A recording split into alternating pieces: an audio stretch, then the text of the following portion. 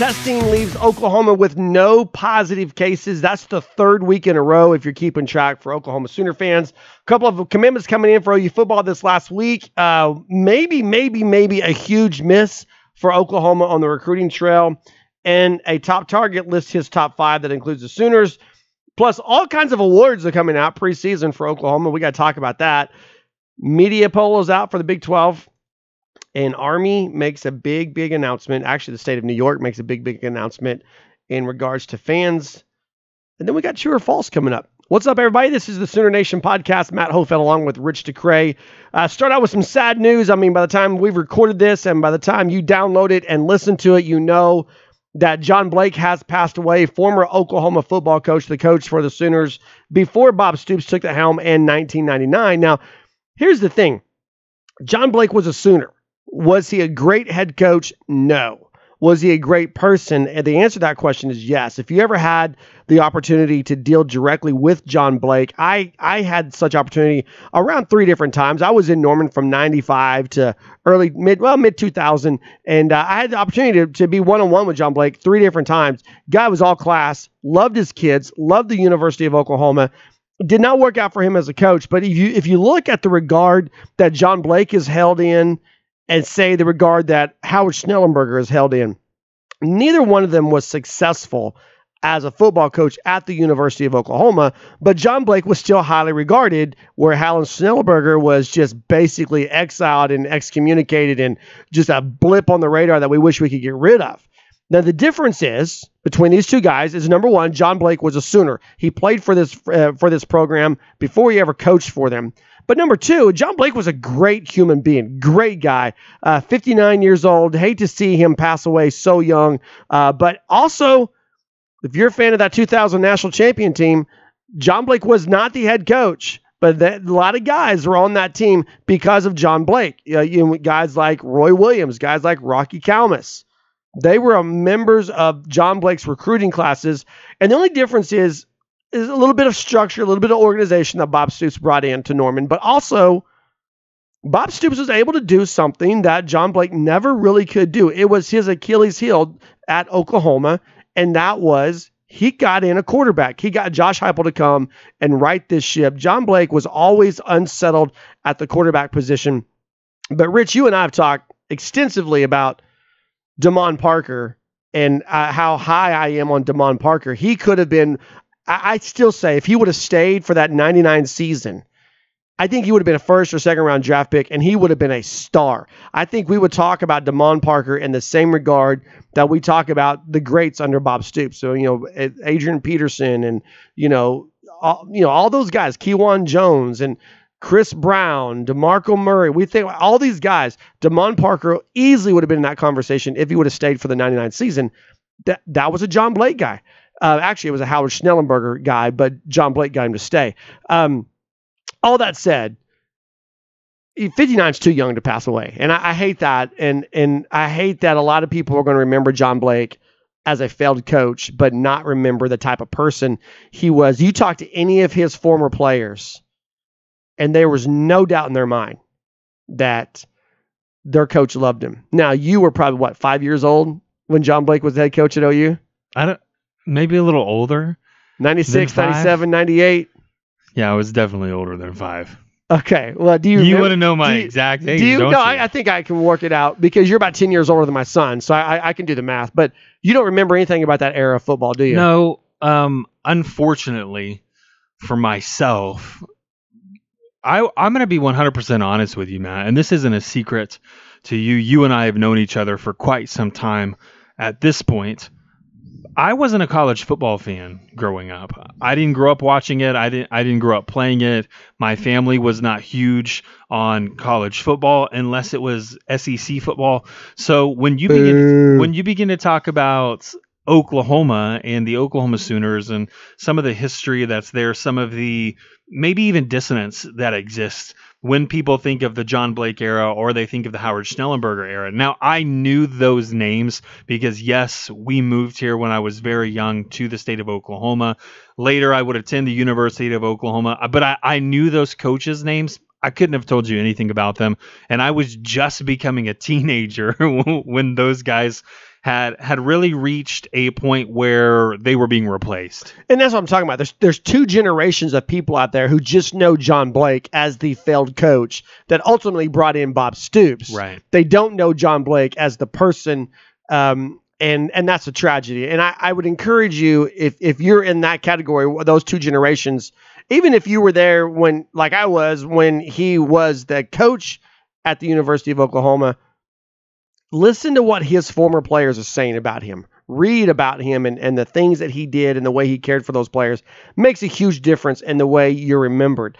So moving on from there, though, Oklahoma, another round of COVID testing, 96 tests this last week, still 0 positive tests. That's 3 consecutive weeks that the University of Oklahoma has said, hey, we're good. We're COVID free. And I think it's great. Now, we're going to talk about Oklahoma Army. We're going to talk about the 2020 season here just in a little bit. But here's the thing.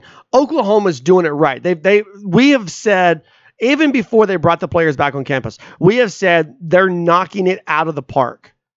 And they continue to do that. I think they're to the point now. I mean, if you look at, compare Norman, Oklahoma to Morgantown, West Virginia, and you look at what's going on where you've got the athletic director for the University of West Virginia University saying, hey, if these knuckleheads would just abide by the gosh darn rules, we wouldn't be having the problems that we're having with these COVID tests. So I think if you're Neil Brown in Morgantown, I think you're calling Lincoln Riley and you're saying, hey, man, can you give me some advice? And I think if you're Lincoln Riley, you absolutely give advice because you want this thing to happen. You want this season to happen. And the more people that get on board with what the University of Oklahoma is doing, the better things are going to be. And so there you have it. Oklahoma, again, 3 consecutive weeks, no positive tests. There's going to be a time. People are coming back on campus in less than a month. There's going to be a time when a player or two are going to test positive for Oklahoma. But getting them this far, 3 consecutive weeks, when you start out with 14 players with it, now you got 0 players, 3 consecutive weeks, no positive test. That's really, really good for the University of Oklahoma. It's definitely a positive sign for the University of Oklahoma, a positive sign as well for the football program as a whole. But Matt, there's one glaring issue, regardless of the number 0 that has come out of these tests, the 3 weeks of testing now, regardless of that number, there's a large portion of the population that still believes college football will have a shortened season where those conference games, the non-conference games are in jeopardy. I don't know if you've seen this. I tried to send you a message before we got started here, or actually as we were getting started, about the +1 format that the Big 12, the ACC, and the SEC have all talked about. And it really centers around these Chick-fil-A kickoff games. Is that what they're called? Mm-hmm. The Chick-fil-A kickoff games. We know that there are 3 games that have to be filled, and playing conference games does nothing for that specific format. All of a sudden, it's not as if people are scrambling. It's not as if anyone... Well, the Big Ten's scrambling. The Big Ten is scrambling because they didn't check with the networks. They were like, oh, we're not playing non-conference games. And then the networks were like, hey, you know what? You owe us 12 games a season. So the Big Ten is definitely scrambling. I'm not talking about the Big Ten. I'm talking about the Chick-fil-A kickoff games specifically. Yeah, but look, here, I know what you're saying, and I didn't get your message before we started recording, but if you're Oklahoma, they right now, their plan is to play their full schedule. Now, I get what you're saying, and it works out naturally for OU because they've got Tennessee on their schedule. And so Oklahoma-Tennessee will happen. It looks like nothing else. Oklahoma-Tennessee will happen. But Oklahoma's working with Missouri State on their protocols for COVID testing. I mean, they're working to get Missouri State into Norman to play this game. And it gives me a little bit of solace to know that we'll at least get to see Tennessee as what it looks like. But I don't want to see just Tennessee. I want to see Missouri State. I want to see OU go play Army. Even though there's no fans, I want to see that game. And so I get what you're saying. I understand what you're saying. I even agree with what you're saying. But I can tell you the way OU is preparing right now is not just to do a +1. And the only reason they're doing +1 is they're here's what's happening. These conferences are getting together, and they're really kind of clowning on the Big Ten because the Big Ten pulled the trigger way too early. And now the Big Ten is scrambling to try to find and make something else work. And the ACC, the Big 12, and the SEC have said, you know what? How about this idea? Because we can maximize this by only having one conference game. If we have to have one conference game, we're going to maximize the revenue off of that. Conference game or non-conference? Non-conference game. Okay, just wanted to clarify Yeah, that. thank you for that. Yeah, if we only play conference football, but we do one non-conference game, we will maximize it. And then the Big Ten's like, hey, guys, do you remember us? Because we have to have 12 games now, according to our TV contracts. And I love what the ACC, the SEC, and the Big 12 are doing. They're like, hey, you made your decision without us. Right. So call the MAC and see. The Pac-12 may be in a similar situation. Right. And I wouldn't be surprised to see the Big Ten and the Pac-12 work something out similar to what these three conferences are doing.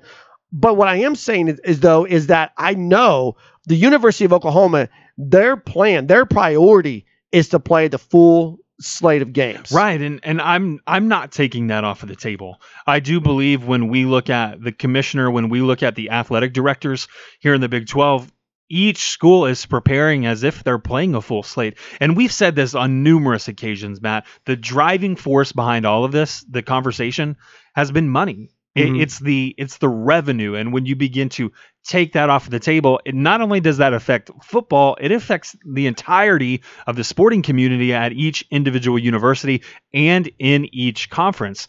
What I'm seeing here with these Chick-fil-A kickoff games is a fantastic plan that can be adopted. When we begin to look at the non-conference portion of the schedule, there are certain games that are typically highlighted over the rest.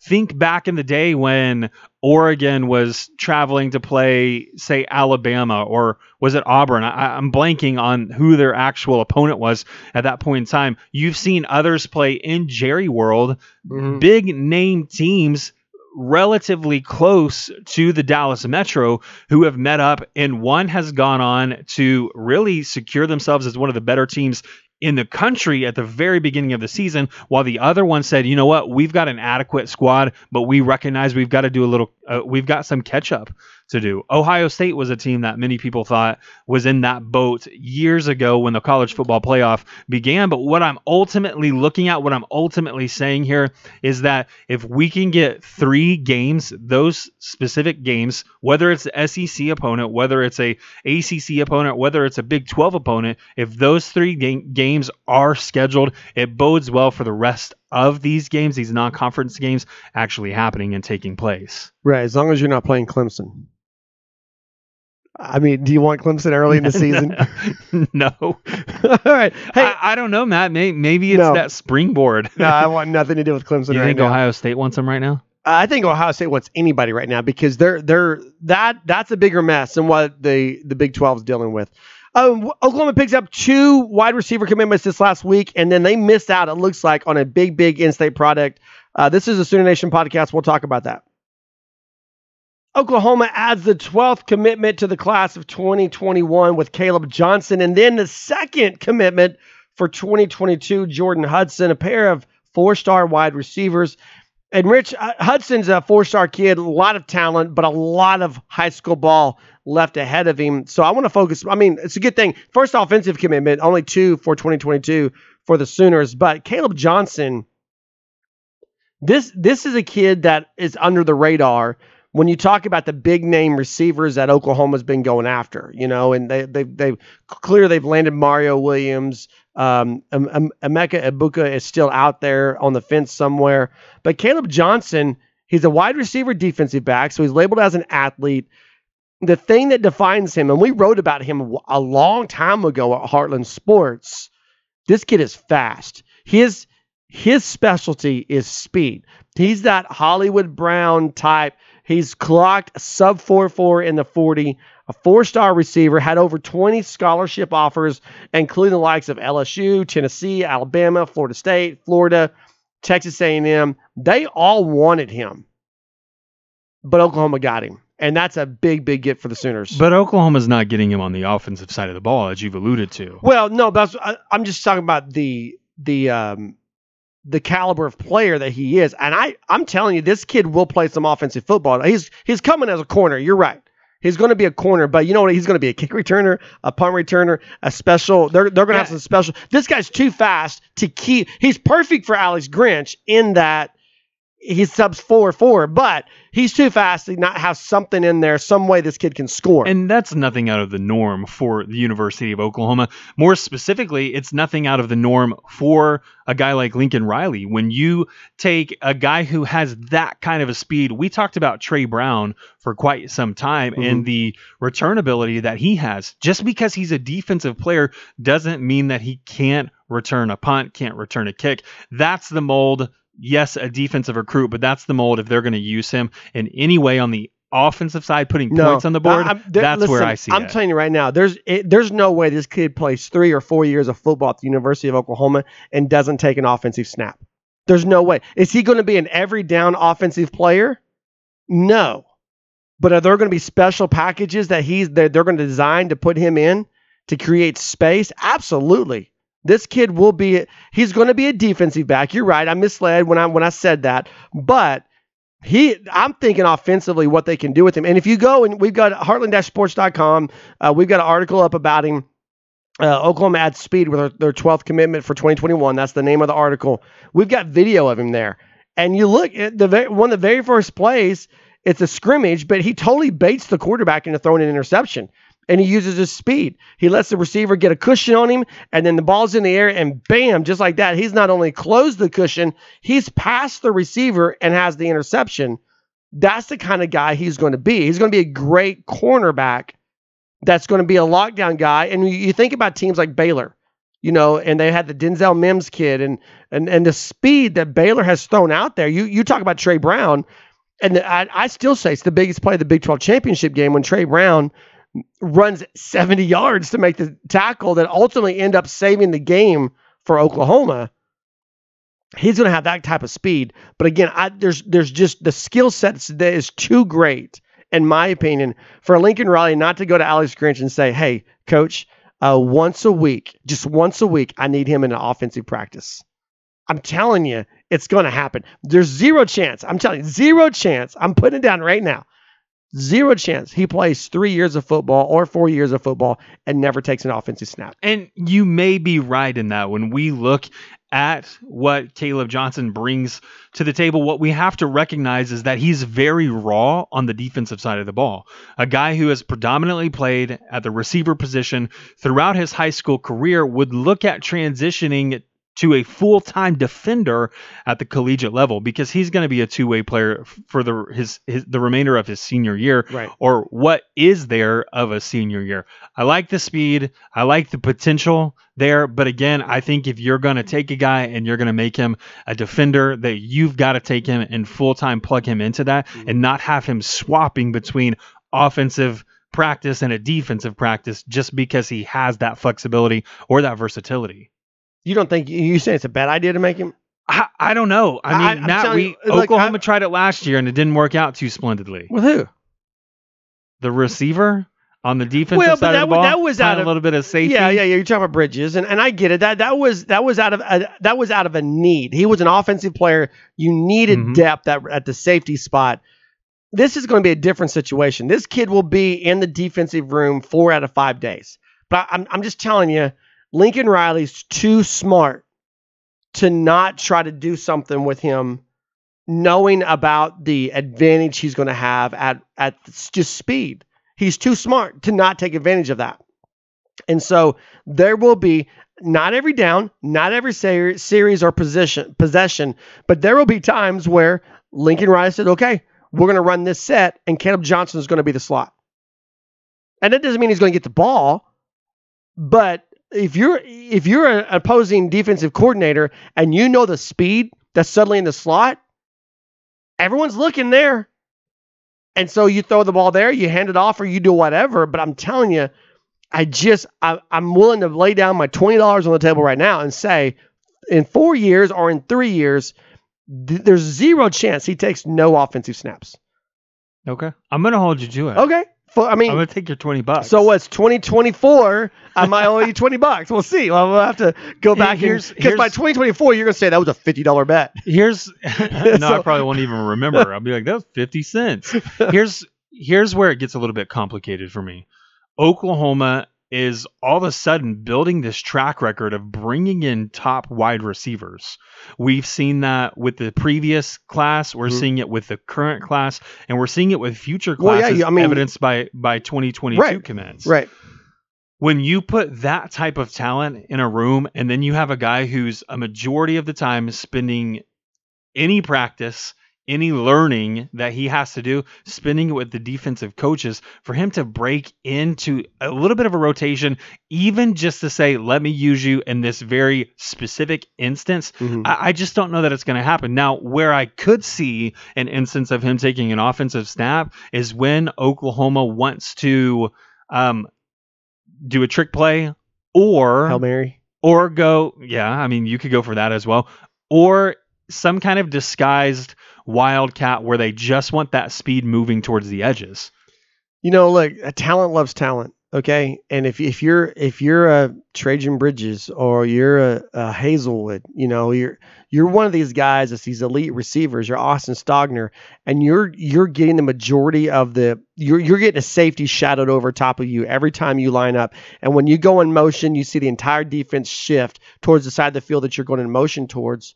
You don't mind having that other guy on the field with you, because that limits what a defense can do for you. And just because, like I said, just because he's on the field doesn't mean he's going to be the guy who gets the ball. But and I've never said that. But I'm telling you, these other guys are going to say, you're going to run a 5 receiver set and you're going to put Caleb Johnson as one of those 5. They're going to love that, because it means multiple guys will be left in ISO 101 type coverage. And it also means a guy like Austin Stogner would probably get matched up with a linebacker or a safety, not a nickelback. So it becomes suddenly, just by adding one guy into the mix, it becomes advantageous to 2 or 3 guys. And so if you're these top flight receivers, you love that idea. If you're Caleb Johnson, you love the idea that you might be the guy in one-on-one. And what is Lincoln Riley a master of? He's a master of finding the mismatch, finding that, hey, we're going to snap the ball, and Spencer, you're going to look this way and you're going to look that way. One of these 2 guys, one-on-one coverage, who's ever the hot guy on one-on-one, that's where you're throwing the ball. And that's what Caleb Johnson will do. Again, I don't think it's going to be at every possession or every set, but my offensive brain's going to work, and I'm thinking I remember Andre Woolfolk. I mean, this worked back in 2000 and 2001. It'll still work now. I want to talk about before we get into Kendall Daniels, I want to talk about Tristan Lee, who announced his top 5, and Oklahoma, I don't think by any surprise, is in the top 5, along with Clemson, LSU, Alabama, and Ohio State. Now, this is a guy that Caleb Williams has been actively going after Tristan Lee. I mean, this is a guy that Caleb Williams wants. In fact, and I went back and looked it up. One of his May blog posts for Sports Illustrated, here's what Caleb Williams says. Tristan Lee is one of my good friends, one of my good buddies. He's a pretty good ball player.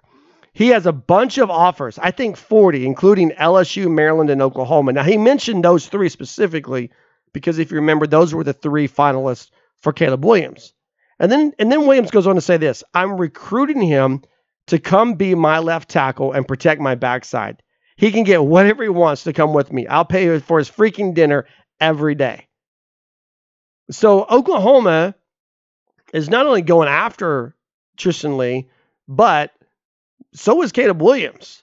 And the composite rankings for 24/7 has him as the number 1 player from the state of Virginia and the number 4 overall offensive tackle for this 2021 cycle. I mean, I still feel like if the decision was made today, I feel like it's Clemson. But I think Oklahoma has gained some traction and some momentum. One of the 24/7 guys threw a crystal ball prediction for Oklahoma, but he still has more crystal ball predictions for Clemson than anywhere else. But OU's not out of the running at all for this kid. And here's what I'm getting to. When you look at the talent that this guy has, and when you look at Bill Bedenbaugh's track record for putting offensive linemen, not just in the NFL, but putting offensive linemen in the NFL at high draft picks, I think this guy could be almost equally impactful by coming to the University of Oklahoma as a Caleb Williams. The impact of him arriving on campus would almost equal that of Caleb Williams. That's how good he is. That's how big of a difference he can make, in my opinion. Do you agree or disagree with that? I do definitely agree. When I look at where Oklahoma sits, the analysis that they've done, but more importantly, the job they've done in producing NFL caliber talent along the offensive line speaks volumes. There's not many programs that can boast that same level of success with these offensive linemen coming out of high school. Now, Tristan Lee being one of the better ones, imagine the trajectory that a program like Oklahoma with Bill Bedenbaugh could set him on. Whether it's set in stone or not that he goes to Clemson is still up for debate. There are other names that Oklahoma is considering, and if Oklahoma can get a Tristan Lee and a Bryce Foster, Yeah, 100%. you begin to talk about one of the most dominant offensive lines, Right. or potential to be one of the most dominant offensive lines here in the next 2 to 3 years and for a sustained period of time. Right, 100% agree with you on that. Now, Kendall Daniels, it looks like he's getting away from Oklahoma. We got to talk about that. I don't like to say it, but I don't mind saying it, if that makes sense to you. It looks like I was wrong. I don't mind saying when I was wrong. I just don't like that I'm wrong about this. I've been saying for, I don't know how many months now, Kendall Daniels, the number 2 player in the state of Oklahoma, a lock to come to the University of Oklahoma. That's changed in the last week, where Kendall Daniels is now trending towards, and if you listen to what the experts say, he's going to go to Texas A&M. And what it comes down to is position. This is the big thing. This is what it draws out to. Kendall Daniels wants to play safety in college. He's a star right now at Beggs High School. He's a star at safety. He's 6'4", 190 pounds, and he's a star. But was Beggs 2A, 3A? He doesn't have the speed. This is not my opinion. This is what I'm hearing that the Oklahoma coaches are saying. He doesn't have the speed to be that star as a safety on the collegiate level, particularly in the Big 12. Now, Jordan Mukes does. Now, Jordan Mukes plays, 6A football? He plays for Choctaw. So he's a star at a bigger level against higher profile athletes. And they're recruiting Jordan Mukes to play safety. They're recruiting Kendall Daniels to play linebacker. And it's not just Oklahoma. Clemson wants him to play linebacker. But Texas A&M has said, hey, man, you want to play safety? Come play safety for us. And it's a different, the SEC is changing, but right now the SEC is different than the Big 12, different than the ACC, because you don't have as many spread offenses that you're going to face. But it looks like what it comes down to at the end of the day, it comes down to where does Kendall Daniels want to play on the field, and where does he want to play in location? He wants to play at the University of Oklahoma. I don't mind saying that. I don't think I'm wrong about that. He wants to play at the University of Oklahoma, but he doesn't want to play linebacker. And that just, that boggles my mind, because this kid could be a Kenneth Murray type guy. He could follow the exact same career path that Kenneth Murray wasn't a linebacker when he came to Oklahoma. And Kendall Daniels could follow that exact same. He's got the same body type. He's got the same speed. He's got the same athleticism. And he will develop the strength that Kenneth Murray had by the time he left Oklahoma. And they took Kenneth Murray, a kid who wasn't a linebacker. They made him a linebacker, and then they made him a millionaire by making him a first-round draft pick. And Kendall Daniels is saying, yeah, I don't think I want to do that. I think I can get it done at safety. So here's my question. You're Kendall Daniels. Is Texas A&M, I mean, a legitimate question. People, Aggie fans who don't listen to us, that's okay. They would look at this question as a slam. I'm slamming their team. Let's say 5 years. In the next half decade, in the next 5 years, how many championships, be it conference or national, how many championships do you think Texas A&M is going to play for in the next 5 years? Compare that to how many championships do you think the University of Oklahoma is going to play for in the next 5 years?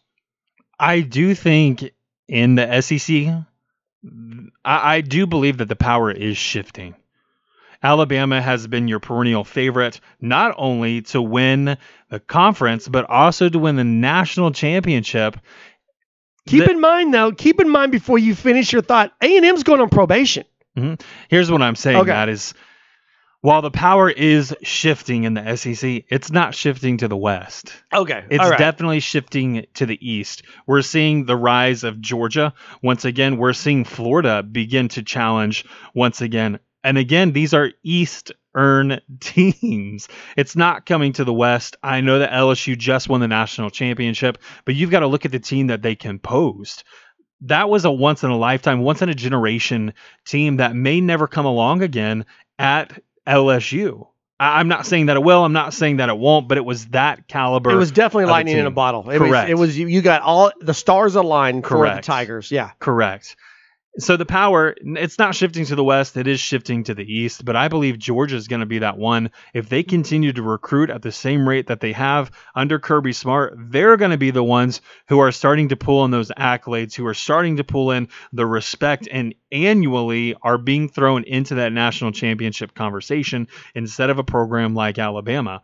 I don't know how much longer Nick Saban has, and I asked this question 2 weeks ago to you. I still believe it to be true because I didn't give my opinion on it, but if Nick Saban wins one more national championship at Alabama, he will retire. Yeah. And that'll be it. That will be the legacy that he leaves behind because he will be in a category all of his own if that happens. So Texas A&M could be a sleeping giant.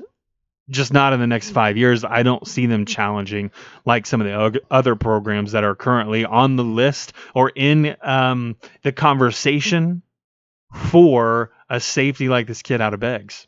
Right. And the thing is, and I've said it on the podcast. I've said this for years. I've said it back when Texas A&M was in the Big 12. Texas A&M is one of those programs. If you can buy them for what they're actually worth, and sell them for what they think they're worth, you'll make a lot of money. I want to go back to Kendall Daniels really quickly.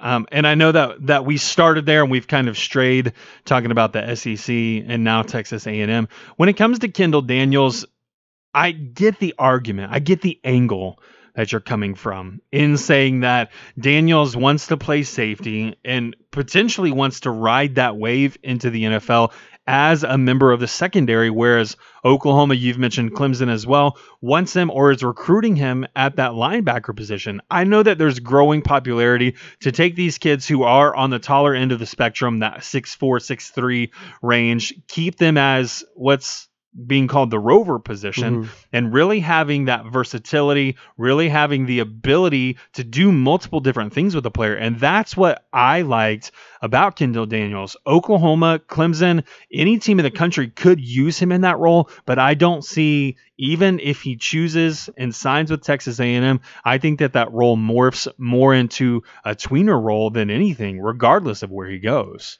Well, and if you look at Jordan Mukes and you look at Kendall Daniels, their body is almost identical. Identical in height, identical in weight. The only difference is Jordan Mukes is faster. The tape doesn't lie. You can't dispute that. But when you talk about the linebacker position, Kendall Daniels is fast for a linebacker, the way Kenneth Murray was fast for a linebacker. Why? Because Kenneth Murray wasn't a linebacker in high school. They morphed him into who he was. And the only thing that it blows my mind is that you've got the perfect example of what the University of Oklahoma can do with a guy like Kendall Daniels. All you got to do is look at Kenneth Murray when he came on campus, look at Kenneth Murray when he left campus. And you say, Kendall, this is what we will do with you in 3 to 4 years. And you're like, yeah, that's okay. I'll go play safety. I don't get it, but at the end of the day, Kendall Daniels is going to do what Kendall Daniels feels is best for Kendall Daniels. But I do know, I'm confident in saying this, if Alex Grinch called him back up and said, you know what, we're going to take Jordan Mukes and we're going to make him the linebacker and we'll put you at safety, I'm pretty confident he would come back into the fold for Oklahoma. But Alex Grinch isn't going to do that because Jordan Mukes on the speed factor is better at that position. And that's just what it comes down to. Yeah, I think there are several complications to the argument when you begin to look at Kendall Daniels and where he fits in with Oklahoma. Oklahoma sent out numerous offers, and it's very evident that they're going after defenders. Does that have something to do with it? Does the number of offers have something to do with it? We'll never know. Does academics play a role here? Those aren't things that we know on the surface level. Sure, you can get some insider information, and you can find these things out as long as you've got the right connections. That's not me, though. And so I look at it and I'm saying, what other complications are here outside of just the position that could force a guy like Kendall Daniels to begin to reconsider what everyone thought to be true and that he was headed toward Norman? Yeah, and again, I think from what I understand, from what I read, from what I've been told, it comes down just to the position. I don't think it's anything about who they've offered. I don't think it's anything about. I really don't think it's anything academic. I mean, there's nothing that would let me think that there's an academic problem, because even if there was, he wouldn't be going to Texas A&M. But everything I've been told and everything I've read supports what I've been told, is that this just comes down to the position. And they're not. Yeah, so they're not going to see eye to eye. Yep. And so Oklahoma, I don't think they're done with him. They're not done recruiting him. Right. He's supposed to announce on August 1st. So that's coming up in about 8 days from when we're recording this, and we'll find out. And official visits haven't even happened either. I know that Kendall Daniel was scheduled to be on campus at Texas A&M for their spring game. Everyone had assumed he would be on campus in Norman at some point throughout the summer. Neither of those have happened. There's a lot that could change. A commitment could come, and then we could still see that change as well. So we will wait for that August 1st date as a heavy indicator of where Kendall Daniels' head is at, but it's not an end-all be-all just because he's committed somewhere. Right. Okay, so I want to talk about guys who are on campus right now, members of the team. You got a ton of guys up for preseason awards and accolades. I think altogether, when you talk about preseason All-American, preseason All-Conference, and all these watch lists, there's about 20 different accolades and award watch lists that Oklahoma players are on. Just this last week alone, since we last recorded on Thursday of last week, Gabe Burkich on the Lou Groza watch list. Austin Stogner named to the Mackey watch list. Deshaun White to the Buckus watch list. Creed Humphrey, Adrian Ely, Outland watch list. And Ronnie Perkins to the Bronco Nagurski watch list. Ronnie Perkins is the guy I want to talk about, because he's also on he's preseason All Big 12. He's on the Bronco Nagurski, and he's on the Berdnick Award watch list. So there's three big accolades for Ronnie Perkins. And this is a guy that you and I have talked extensively about, as far as we don't know what the suspension is. The suspension is up to half of the season. So that could be, up to 5 games for Oklahoma next season, unless the appeal comes through and everything's washed clean. It looks like as if that is not going to happen. I mean, the odds are slim of this appeal coming through. Ronnie Perkins, clearly to me, when you talk about Trajan Bridges, Ramondre Stevenson, Ronnie Perkins is a guy. His loss, potentially for half of the season, or 5 games, his loss clearly hurts the worst. When you look at the potential, I love Ramondre Stevenson. If you've listened to this podcast for any length of time, a year ago when Ramondre Stevenson was coming on campus, I was raving about him. In fact, if you'll remember, I said this guy runs like Joe Mixon, but with Samaje Perine's power. I have been a huge fan of Ramondre Stevenson since day one. I was one of the first guys to start touting him. And you look at last season, he was at times a man amongst boys. Scored the game-winning touchdown in the Big 12 championship against Baylor. Had some key moments for OU last season. But I don't consider his loss with these suspensions anywhere close to the impact that Ronnie Perkins' absence is going to have. Do you agree or disagree with that? I do. I have to agree. Ronnie Perkins is a game-changing type player, and Oklahoma, many people would have argued, is Oklahoma's best pass rusher. completely forget about the stats because the stats may tell you something completely different. But when we look at Ronnie Perkins, we knew that he commanded attention. We knew that he had an innate ability to get into the backfield and to make things begin to happen or to make the pocket shift and the situation for the quarterback begin to change rapidly. That's what Ronnie Perkins brings to the table. When you play in the Big 12, it's imperative that you have a guy who fits that mold on the field for every single down and for every single team that you face. We look at this year specifically, 2020, and all of a sudden the quarterback play is going to elevate itself to a new level. Whereas last year we were talking about the running backs being the dominant force here of the offenses in the Big 12. Now you've got 5 candidates up for awards, at least half of the conference, who is competing for the best quarterback in the Davey country. O'Brien. Yeah, thank you, Davey O'Brien award.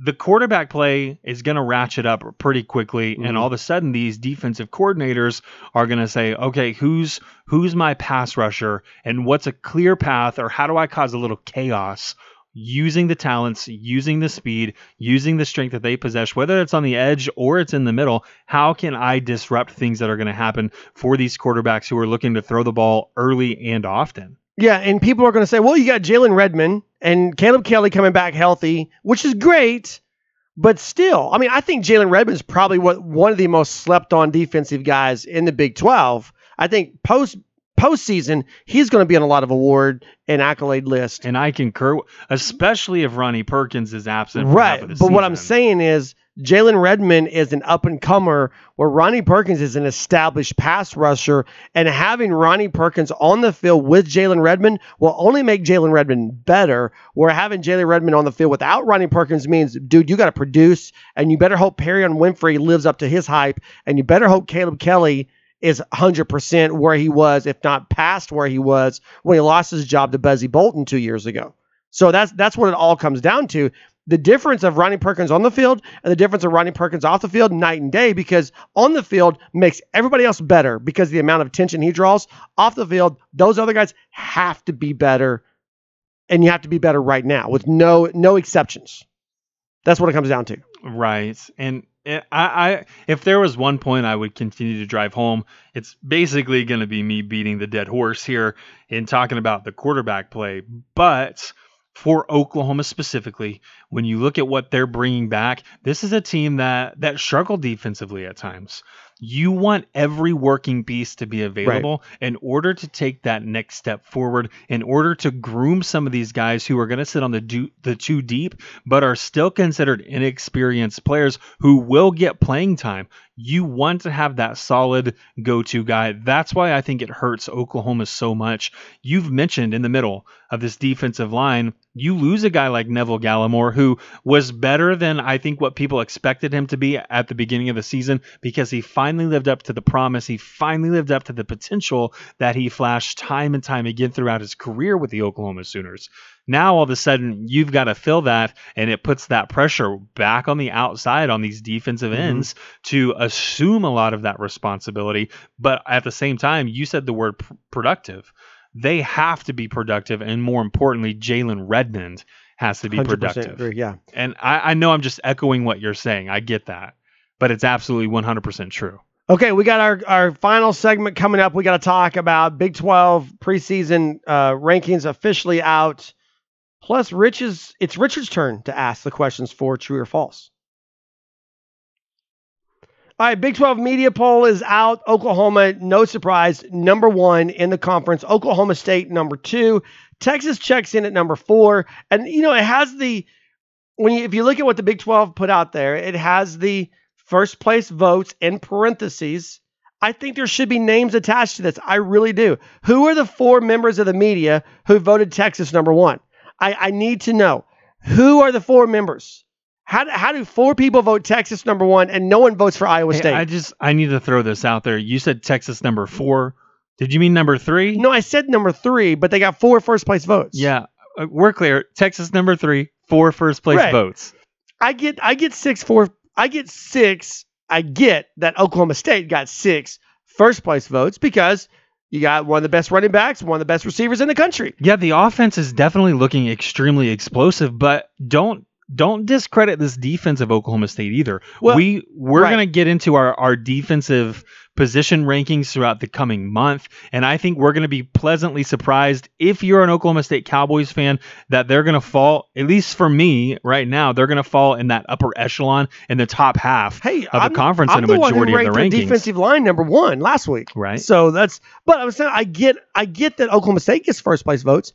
I need to know the logic behind Texas getting first place votes. This is beyond Matt just being a Texas hater. What have you seen from the University of Texas in the last 3 years, understanding what they lost from last season? What have you seen that you're going to give them not 1, not 2, not 3, but you're going to find 4 members of the media to vote for them number 1? Got 2 things for you. Okay, Don't say Sam Ehlinger. It's the color of the jerseys, all right. And it is the name on the back of the quarterback's jersey. No. Yes, Again, what have you seen? Other than it doesn't guy matter who what freezes. I've seen. You blitz him at his face, he freezes. It doesn't matter what I've seen. Matt. They beat Georgia. That was 2 years ago. Look, that was 2 years ago. I know that you and I can sit here and laugh about these things, but there is this weird haze, I'm going to assume, that is put around members of the media when it comes to Texas into thinking, one, it's the program with the largest fan base. They have the biggest footprint of any program in the Big 12, and it demands respect. That's where the 4 votes come from. It doesn't matter the talent on the field. It doesn't matter the coaches who are directing that talent. It comes because of the name across the front of the jersey, and it's nothing more to me. I bet I could guess the 4 members of the media. I really bet I could. But here's all I'm going to say about Sam Ehlinger. The year to make that step was last year. That stride of improvement was last year. But what did we see from Sam Ehlinger last year? Blitzy right at him, and he's going to freeze. Also, what did we see from Sam Ehlinger last year? Not a lack of field awareness. Oh, and what happened from last year to this year? He lost his top 2 receivers. And now we're going to expect him to be the guy that leads Texas into the playoffs? No, it just doesn't happen that way. You give me a marked increase in productivity. You show me improvement from year 2 to year 3. That's when you're supposed to make the big step, right? You show me that, and I'll buy your argument. But you can't show me that on film from last year. And you haven't even mentioned the fact that Tom Herman is replacing both his defensive and his offensive coordinator. They're installing new systems, new schematics that are going to demand Sam Ehlinger throw the ball more than tucking and running like he has in the previous offenses. Here's as you were talking, the one solution I came up with for why the media would give 4 first place votes to Texas, and it's that they got mixed up on the color of orange. Okay. Shouldn't have been the burnt. Should have been the Halloween orange instead of the burnt orange.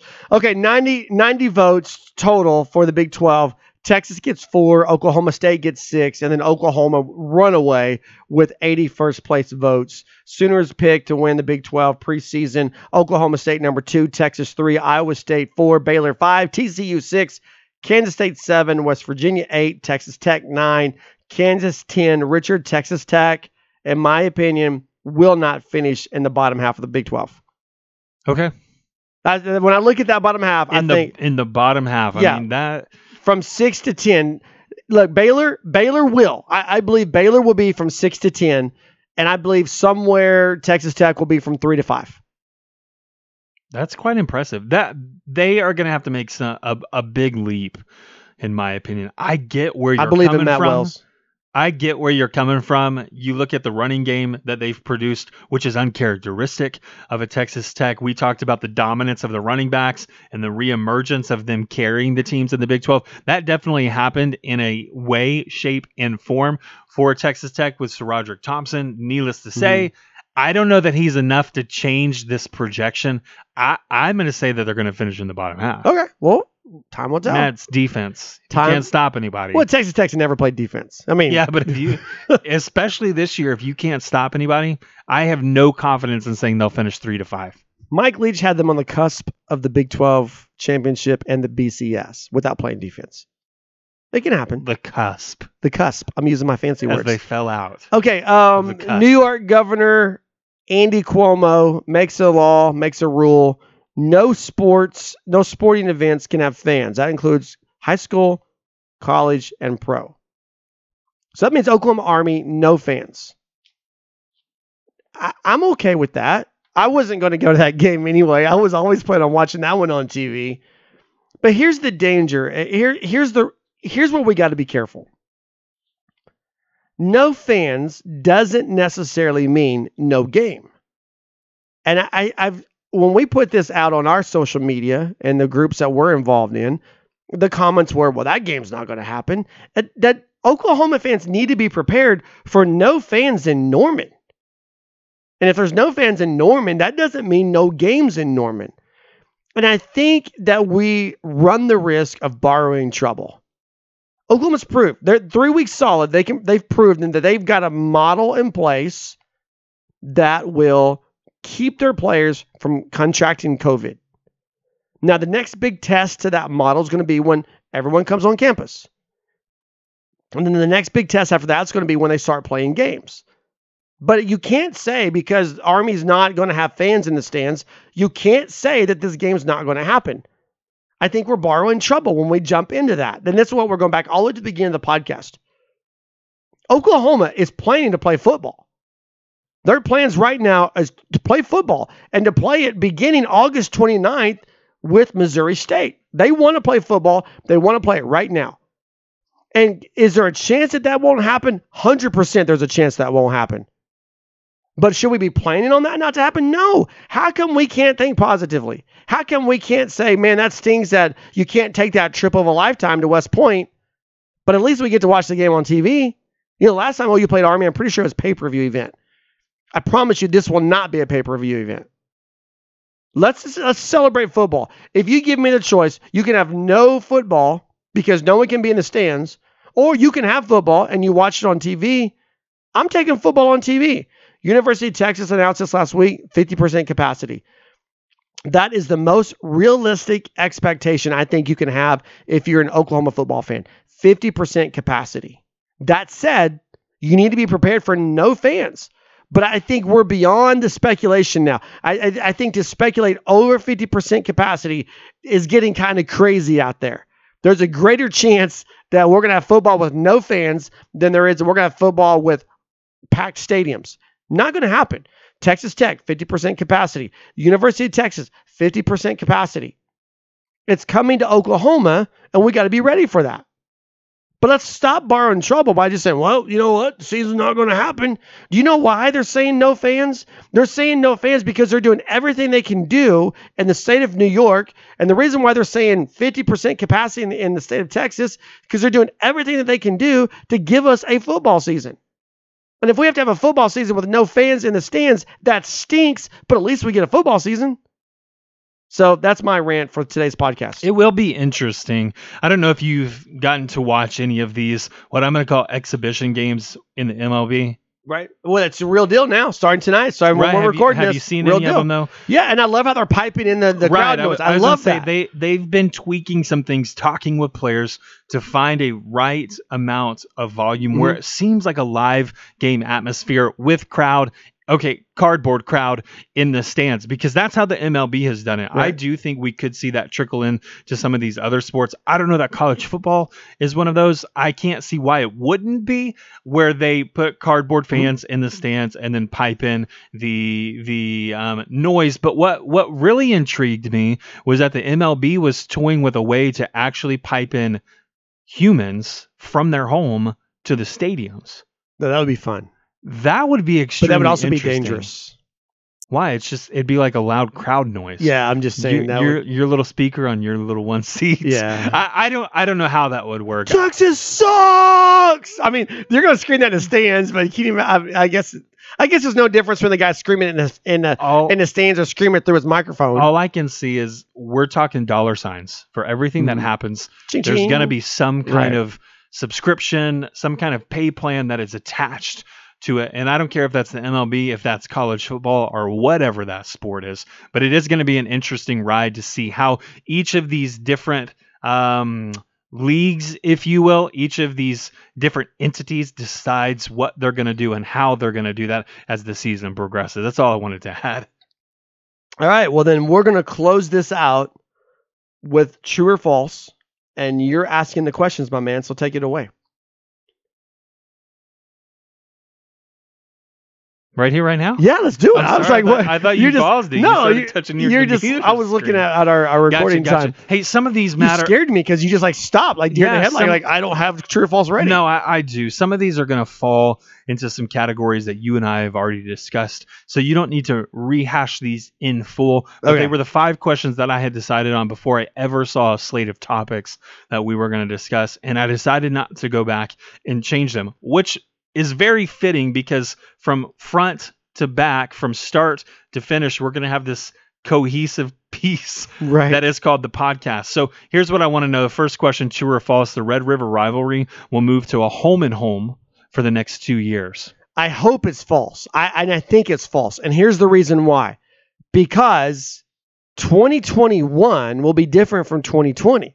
And who's the home team in 2020? Oklahoma. So if you're playing this game in Norman with no fans, 0% chance you're going to Austin, Texas for no fans. And so I think you work on an agreement with Jerry Jones, Texas Stadium, or you leave it in the Cotton Bowl because, again, Texas is not going to give 50% of their tickets to Oklahoma fans to travel to Austin in 2021. And Oklahoma is not going to want to play Texas at home in front of an empty stadium and then have to take a road trip to Austin to play in front of a crowded stadium. So I say false. It won't happen. They'll figure out a way to play it in Dallas. Sticking with the scheduling, when we look at the current schedule, and I know that nothing's off the table. I'm not attempting to get an answer to say it'll be one way or the other, but when we begin to talk about the scheduling, and we've mentioned this +1 format between the ACC, the Big 12, as well as the SEC, true or false, Oklahoma will only play one non-conference game this season. False. Because they want to play Missouri State, and they want to play Missouri State next month. And so if they end up only playing one conference game, it's not because the University of Oklahoma made the decision. It's because the Big 12 made the decision. But the Big 12 is driven by dollars, and you got programs like Oklahoma putting everything in place to play a full slate of games. So I'm going to say false. I think Oklahoma may not have fans, but I think Oklahoma gets all their games in. We did just take a look at the Big 12 media rankings preseason. We've seen that Oklahoma's number 1, Oklahoma State number 2, getting the second most amount of first place votes. True or false, Oklahoma and Oklahoma State will meet in the conference championship game for Bedlam 2.0. Yeah, I think that's true. I think it's Bedlam twice this year, and I've been saying that for a while. Iowa State can be a spoiler in this, but I've got some questions with them where I think Oklahoma State, Oklahoma clearly are the two best teams when you look across the board, two best teams going into the season, barring injury. We get Bedlam twice. I'm going to say it's true. I'm going to go ahead and say true. Looking at the suspensions, more specifically Ronnie Perkins, the defensive side of the ball, Oklahoma finished number 2 in the Big 12 in terms of total defense, surrendering 356.4 yards per game. Only team better than that was TCU. Knowing we've got some shift, knowing that Ronnie Perkins may have to sit this suspension out for half of the season, true or false, Oklahoma will finish second or better in defense once again. True, but with higher numbers. Big 12 offenses are going to be better in 2020. So Oklahoma, that's going to be a true statement. They will finish number 2 or number 1, but their yards per game average will be higher than what it was in 2019. Last one from me, Matt. I did want to look at recruiting. I had this one higher up on the list, but I bumped it down to keep them in segments, if you will. We talked pretty extensively here about Kendall Daniels. I don't know that we have given a definitive answer, so I'm going to try to squeak one out of you. I don't know the technical term. I'm not comfortable with what you're saying here. Okay, well, let's just jump right into the question then. True or false, Oklahoma is out of the race for Kendall Daniels? Yeah, that's true. Unfortunately, that's true. He's going to Texas A&M, and I want to be wrong on that because I've been saying all along he's coming to Oklahoma, and I hate to be wrong, but it looks like he's going to Texas A&M. It looks like his mind's made up, and so I'm going to go with that. That's a true statement. Oklahoma's out. Yeah, well, sorry for that little awkward statement.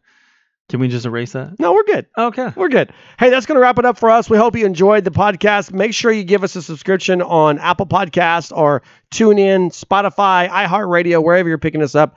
We are thankful that you're listening. And, hey, we want to hear from you. We greatly appreciate hearing from you on Twitter at Sports Heartland on Twitter, or hit us up on email, heartland_sports@yahoo.com. You can find us on the web, heartland-sports.com, and have a great weekend. Boomer Sooner.